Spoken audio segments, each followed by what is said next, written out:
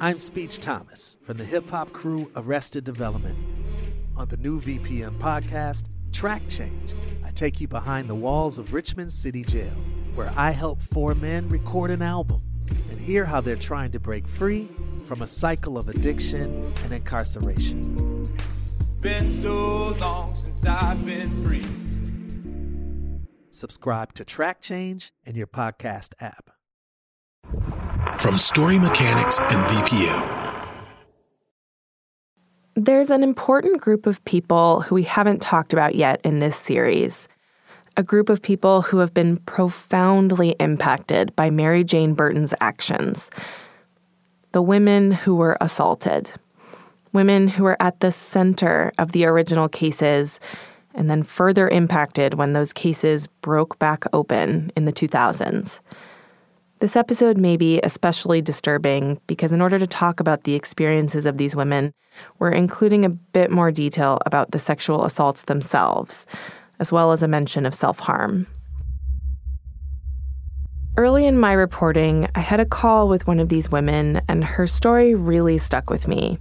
Her name is Anne. At the time that I identified Earl, I was like in this hypervigilant state. You know, I was kind of looking all the time for someone who was going to come and attack me because my attacker had told me that he would come back and get me if I told the police. In December of 1981, a man broke into Anne's home in the middle of the night and raped her. She identified Julius Earl Ruffin as her attacker. We met Earl in episode 5. He worked in maintenance at the hospital where Anne worked. A few weeks after the assault, she happened to pass by Earl standing in an elevator at work and became convinced that he was the man who had attacked her. You know, I think when somebody, makes an eyewitness identification, number one, we certainly know now in the science that we're not very reliable witnesses. And number two, we're especially poor witnesses when we're dealing with someone of a different race. But at the time, Anne's identification of Earl was enough to take the case to trial. Actually, it went to trial 3 times. In the first 2, some members of the jury were Black, and those trials ended with hung juries. The third jury had 0 Black jurors, and they convicted Earl in just 7 minutes. Even I, at the time, thought it was unfair that there's nobody that looks at him like he was their son or their brother. This is not fair because, the whole idea of the victim wins and the perpetrator loses or vice versa is not really how the system is set up. It should be set up to find the truth. And it should have found the truth that I really wasn't a reliable witness. In my gut, I thought he was the person, but I was wrong. And there should have been something there, somebody who would question me and my reliability. But there wasn't. The idea that a victim of a violent sexual assault should bear the weight of this identification with little to no backup is a pressure I had never considered. And because there weren't stronger safeguards to protect against a mistaken ID, that just caused Anne even more pain down the line. In the end, even though they wanted to save me from further trauma, it just created more trauma in my life later on.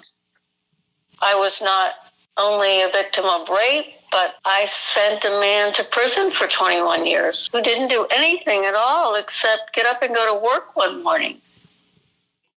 The victims' IDs were some of the most vital pieces of evidence against the defendants in these 13 rape cases.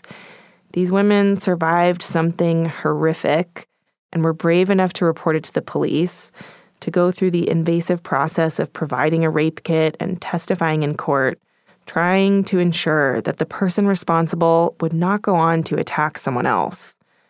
only to find out years later that their ID had contributed to an innocent person going to prison. In this episode, I want to talk about the experiences of the survivors of these crimes through the story of another one of the 13 exoneration cases. A case that is like a tangled web, illuminating just how much harm radiates out from a single wrongful conviction.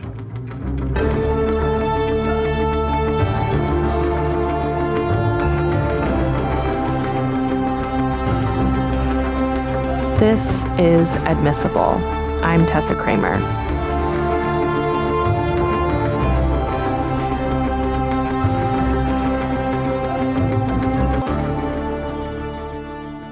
At the time of the rape, I was working at the Omni Hotel, and I always did the evening shifts, and the 3 to 11 shift always went out afterwards. This is Dee Dee. We're only using first names for the victims, and we're using the term victim because that's how these women identify, though some people prefer the term survivor. One night in August of 1981, Dee Dee went out with her friends from the hotel and then headed home around 1:30 in the morning. She parked her car and was walking down the street When I was jumped from behind and choked and dragged, and I did have mace in my hand, and I was spraying it like crazy. It didn't work. He got pissed. It was out on the street and in front of a neighbor's house where the rape occurred. When the attack was over, Dee Dee got up. She couldn't find her clothes. She started yelling for help and banging on a neighbor's door. You know, she looks through the door window and sees me there with no blouse or anything and freaks out. So she took me in, and then the police started to arrive. The detective on call is Larry Hockman. Well, I was the only one from sexual assault working that night. Larry is relatively new to the force, just 25 years old. It was kind of unheard of to be that young, so I was the child detective there. He drives to the scene and takes Dee Dee to the hospital. I was at one of the hospitals with Dee Dee when I got the call that there was another rape victim. There was nobody else available, so I told them, I said, look, I'm here with one. I'll go to the other hospital as soon as I can.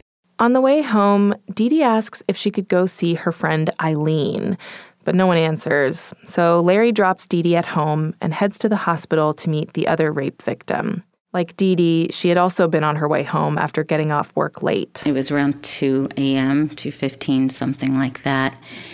I had a little Volkswagen, and I went up my street, made a left down a small street, parked my car, and as soon as I turned around, there was a man standing there with a knife. And at first, I didn't know what was going on. I think I offered him money, and he said, just get undressed or I'll kill you. And the fact that he had this huge knife at my throat, it was like, do this or you're dead. So whatever kind of made me me, excuse me one second. I'm sorry. It's okay.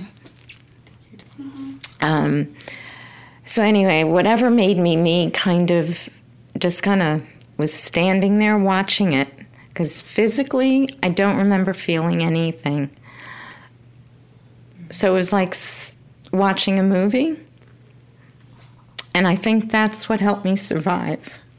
He did say to me, hug me like you mean it. And I just laid there. I didn't do anything. I didn't move. I didn't say anything. And then he just stopped. She waits until the man is gone and then drives to her boyfriend's apartment. His roommate answered, and I went in, and he basically said I sat on the chair for a good half hour and didn't say anything.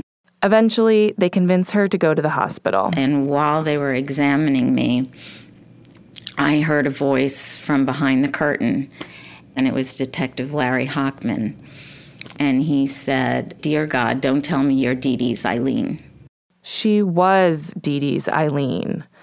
Eileen was the friend that earlier that evening, Dee Dee had wanted to see when she left the hospital, but Eileen wasn't home. I asked him, what do you mean? How do you know Dee Dee? Larry was starting to piece together that Eileen and Dee Dee were friends, and they both just happened to be raped that same night, within 45 minutes of each other and just half a mile apart. And the case would get even more tangled. A third woman was attacked that night a few miles away, a woman named Brenda. So this is a night my boyfriend had been at the house, and I'd fallen asleep. He woke me up. Would I please lock the front door, which I did, and I fell back to sleep on the couch. The next thing I know, I woke up with all the hair on my body standing straight out, and I didn't know why. Brenda looks up and sees a man in her living room holding a knife. He walked over me, and he had my legs pinned together with his legs over mine, and he stuck the knife to my throat, and he wanted to know who else was in the house. I had my 2 small children and my neighbor's 2 small children staying the night. And I wasn't telling him that I had babies in the house. It just wasn't going to happen. So he kept sticking it, and I kept trying to get my head up further, and I could feel the blood running down my neck. At that moment, Brenda hears her roommate, who had come home while Brenda was asleep on the couch. And I just started yelling, "Dial 911, Jane, dial 911. And he called me a crazy bitch and ran out my door. The police arrive. As they're taking Brenda's statement, the phone rings. It's Brenda's boyfriend, who had left her house a few hours earlier. He was very upset, and he was like, "I just need to know that you're okay. Doug's girlfriend, Eileen, just came to the door, and she's been beaten and robbed, and we're taking her to the hospital." Yeah. Brenda's boyfriend was roommates with Eileen's boyfriend. After he'd left Brenda's house, he'd gone home and fallen asleep, only to be woken a few hours later by Eileen banging on the door. The fact that everybody was kind of connected indirectly was really weird. The fact that Dee Dee and I were friends, the fact that we were raped the same night, the fact that Brenda... It's like somebody wrote this script. The connections between these 3 cases, they're kind of mind-boggling. And the connections are really important because, in part, this would lead the police to a single suspect. One of the detectives who had come to the house, he brought back thousands of black and white color pictures and asked me if I could pick him out, which I did repeatedly, every single time. You picked Arthur Lee Whitfield every time? Yes. Brenda told the police she'd gotten a good look at her attacker and gave the following description. A black man about 6 feet tall with a light complexion and hazel green eyes. And she pointed to a photo of Arthur Lee Whitfield. A black man about 6 feet tall with a light complexion and hazel green eyes. About a week later, this information gets back to Detective Larry Hockman. One of my partners in the precinct was working in the burglary squad, so we just happened to meet up as we would do, working the night shift at the Dunkin' Donuts, and we're just shooting around. He says, "Yeah, I'm working some burglaries. It sounds like one of the victims actually saw the guy." The detectives compare notes. According to Larry, both Eileen and Dee Dee had given strikingly similar descriptions, including those hazel green eyes. That was the detail that really stood out to him. So he starts connecting some dots here, developing a theory of the case. Maybe Arthur Lee Whitfield broke into Brenda's house, got scared off by her roommate, ran across town, assaulted Dee Dee, and then Eileen.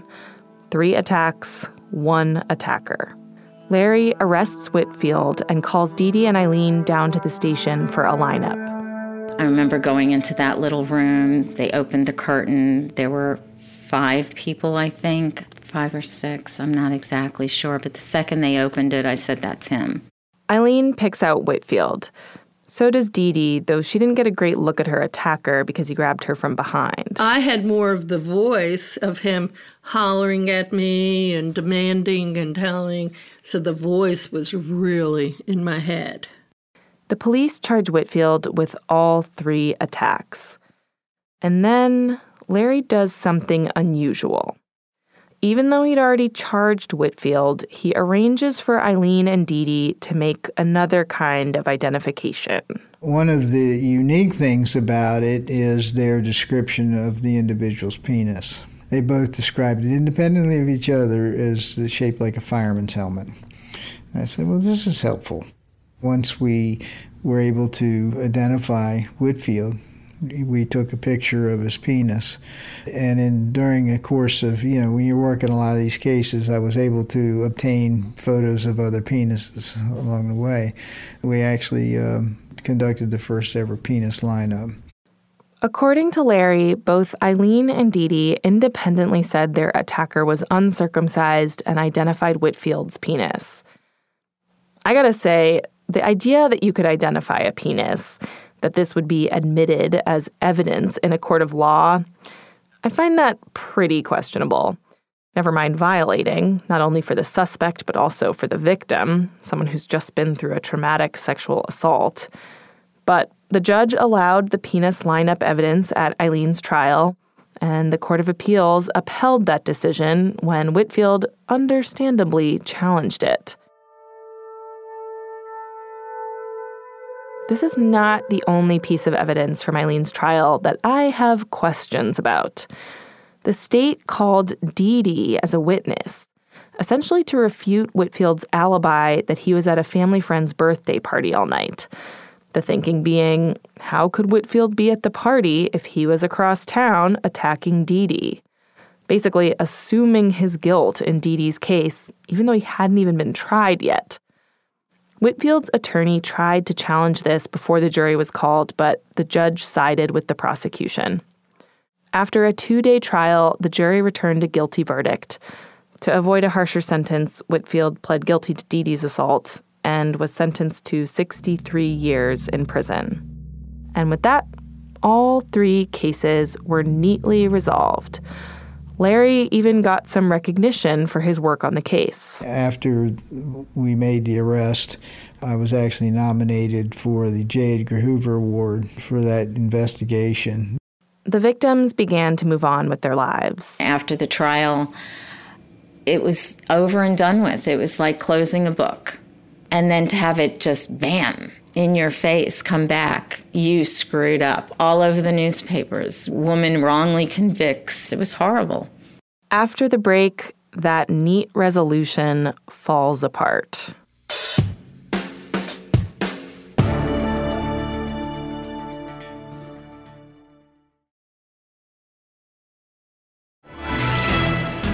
Good evening. He spent 22 years in prison for sex crimes he did not commit. But a Norfolk man takes comfort tonight that he was finally freed through DNA testing and is back home with his family. In August of 2004, almost 23 years to the day after the attacks, Arthur Lee Whitfield was cleared by DNA testing on Mary Jane's clippings.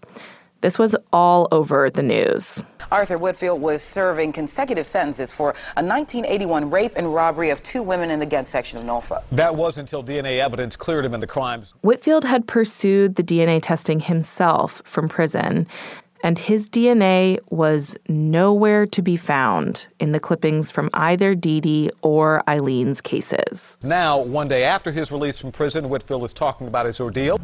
Thank God for DNA. Whitfield is 49 years old. He was 26 when he was arrested.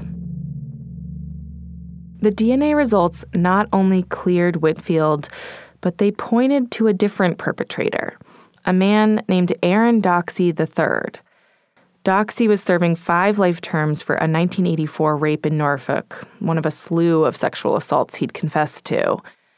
And this was not the first time Doxey's DNA showed up in Mary Jane's clippings. DNA testing also indicated that Doxey was the man who raped Anne, the woman we heard at the top of this episode who identified Julius Earl Ruffin. The victim testified she was 100% sure he was the man who raped her.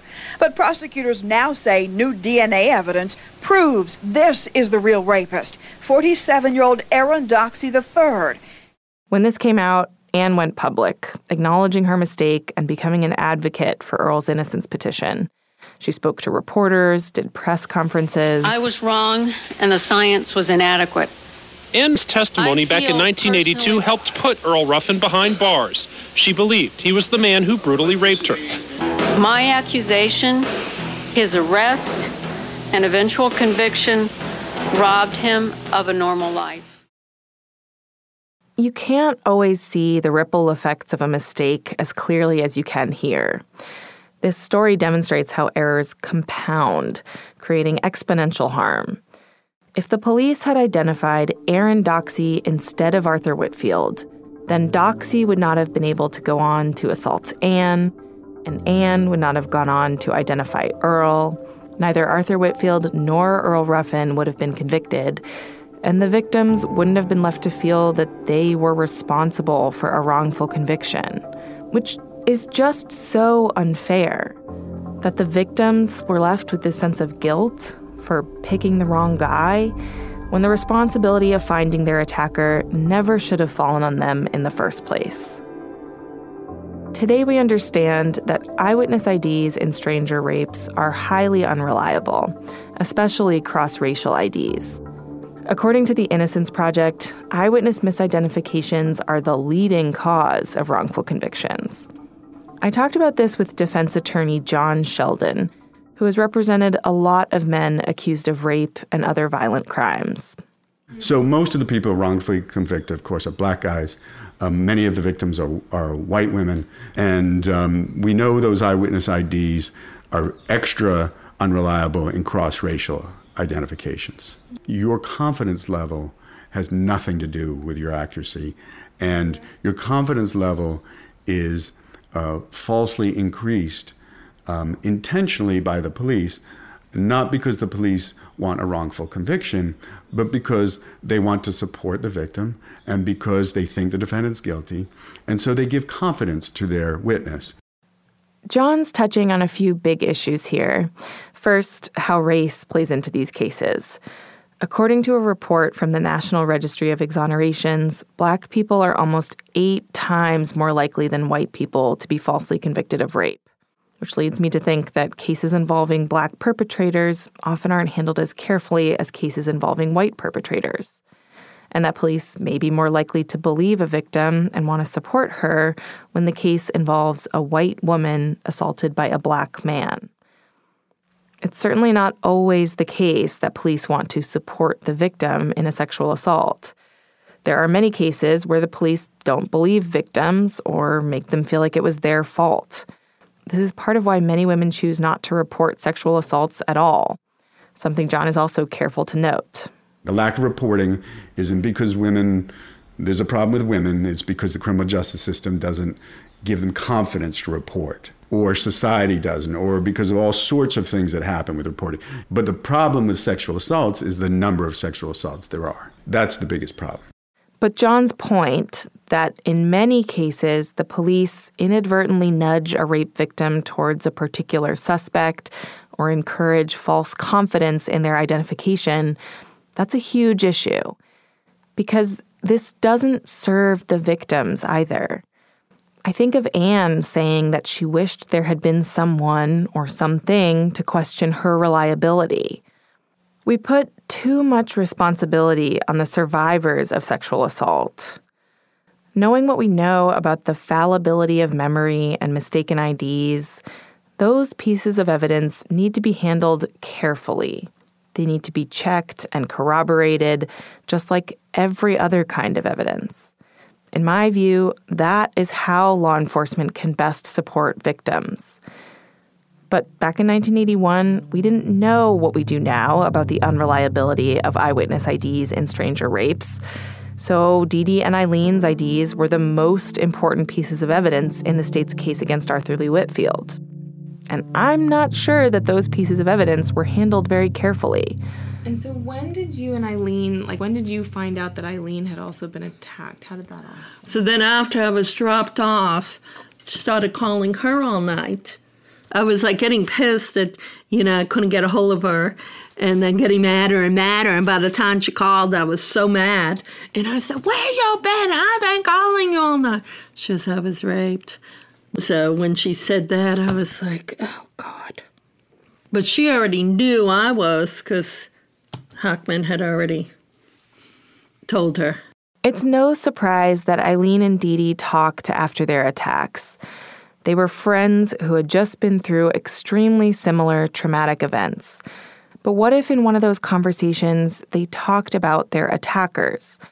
what they looked like, what they were wearing, and what if their memories got conflated? This idea of memory conformity, it's a real phenomenon. There's a lot of research about how our memories can be reshaped by new information.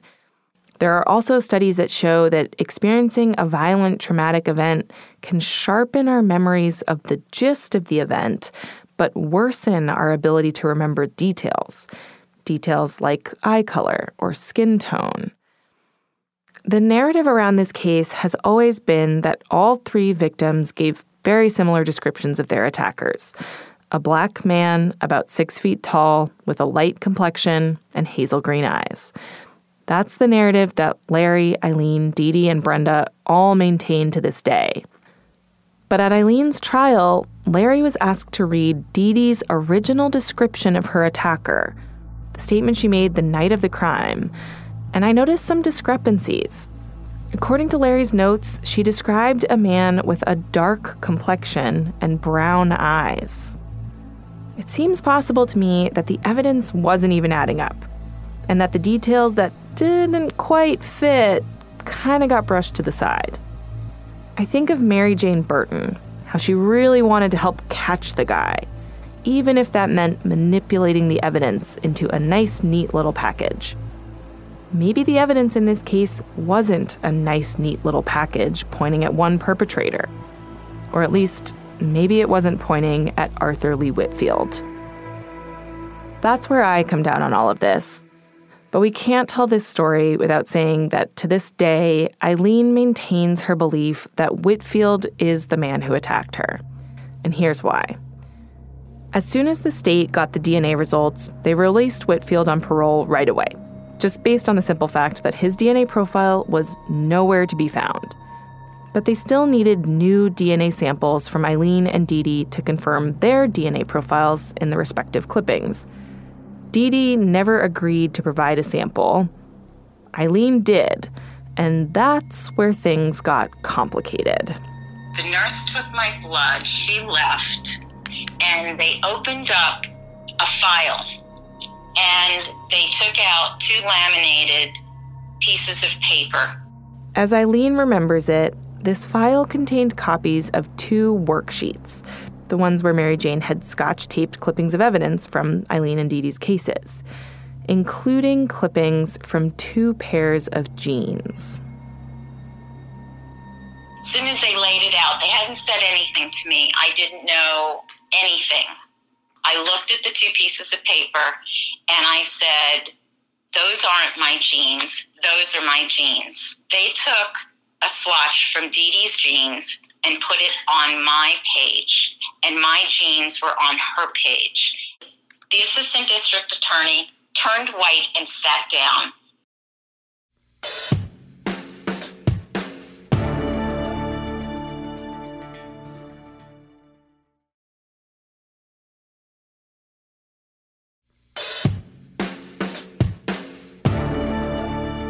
The assistant district attorney turned white and sat down. Eileen believes that key pieces of evidence were mishandled, that her genes and Dee Dee's genes were swapped. This rattled her confidence in the DNA results and left her with a lot of questions. And the district attorney who turned white, Phil Evans, he agreed that the DNA results warranted further investigation. There were some other kind of funky things about the results. The forensic scientist could identify the presence of Mr. Doxey's DNA and they could eliminate Mr. Whitfield. The problem is she could make no definitive conclusion as to the presence of Eileen. Even with Eileen's new DNA sample for comparison, the forensic analyst was unable to conclusively find Eileen's DNA profile in any of the clippings. One of the conundrums from Eileen's standpoint is you took samples from me, you took my clothing. You're telling me that this are cuttings that are taped down from your examination of the samples taken from me, yet in none of them can you conclusively say that my DNA is present. Tell me what in there confirms that I'm the person that these came from. And other than being taped on a piece of paper, there is nothing that does that. The lab had a simple explanation for this: degradation. These samples were not preserved in ideal conditions, just scotch taped to a case file. Maybe the clippings from Eileen had degraded more than the others. That's not impossible. Phil and Eileen think there might be more to it. Phil talked to some forensic analysts about the lab norms back before DNA. They essentially told Phil, hey, I started out and did basic blood typing back in the 80s, and I can tell you that back then, people didn't wear gloves. People ate sandwiches on their tables. You were putting things in and out of test tubes. It was not uncommon to have more than one case open at the same time because people did not take actions with the idea of preventing DNA cross-contamination because it didn't exist. Based on the lab's chain of custody documents for the evidence in these two cases, it looks like Mary Jane worked Eileen and Dee Dee's cases in tandem on the same day. It's not out of the question that there could have been some kind of cross-contamination or mixing up of evidence between these two cases. I want to be clear, there is still no physical evidence connecting Arthur Lee Whitfield to either of these crimes. The only pieces of evidence against Whitfield are the victims' IDs. The DNA results do leave me questioning if there's really evidence that Aaron Doxey was responsible for both Eileen and Dee Dee's assaults. What if Eileen and Dee Dee were not assaulted by the same person? What if, say, Dee Dee was attacked by Doxey and Eileen was attacked by some other individual who was never identified? The state might have been able to get to the bottom of this. Eileen and Phil pushed for an evidentiary hearing and further investigation, but the Supreme Court of Virginia declined. 2 judges said that there absolutely should be an evidentiary hearing, and I think they didn't want to admit that Mary Jane Burton had messed up. Eileen spent years fighting to get the state to investigate, but eventually she gave up. I wrote letters, I did all kinds of stuff, and it got to the point where I was like, either I walk away from this or I drive my car into a tree. Because of the confusion around the DNA, Arthur Lee Whitfield was stuck in legal limbo. He was out on parole, but still a registered sex offender, struggling to get work. Finally, after about 5 years, he received a pardon from Governor Tim Kaine. And I'll note, we did try to reach Whitfield, but he didn't reply to any of our letters or messages. So much harm might have been avoided here if the state had done a better job handling these cases at every turn. Having sound forensic evidence is just one part of that equation. The way I see it, when the state fails to take accountability for its own role in convicting an innocent person, instead of telling victims, the system failed you too, the blame kind of implicitly lands on them, like you picked the wrong guy, leaving the victims with the burden of that guilt. I guess, why are you talking to us now? What would justice look like for you now? To have the truth come out, that they hid the facts, and how many other people, women who have gone through this, never get any kind of an outcome. This is about the facts. Next time, I'm going to make a trip to see Gina Demas, the whistleblower, to see how the events of our story have impacted her, and to give her an update on our investigation.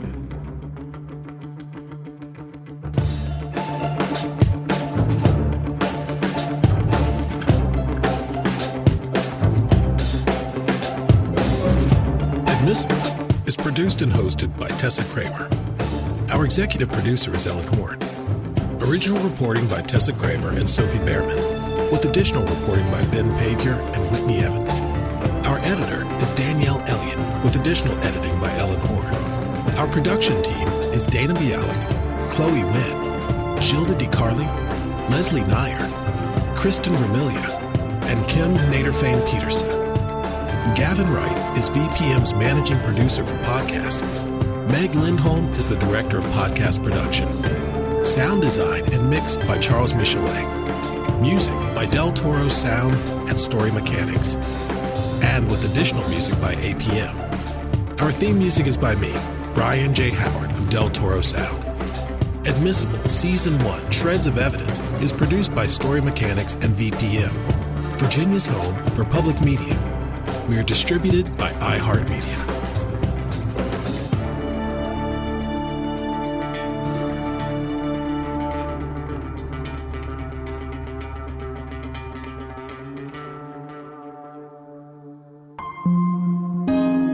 VPM,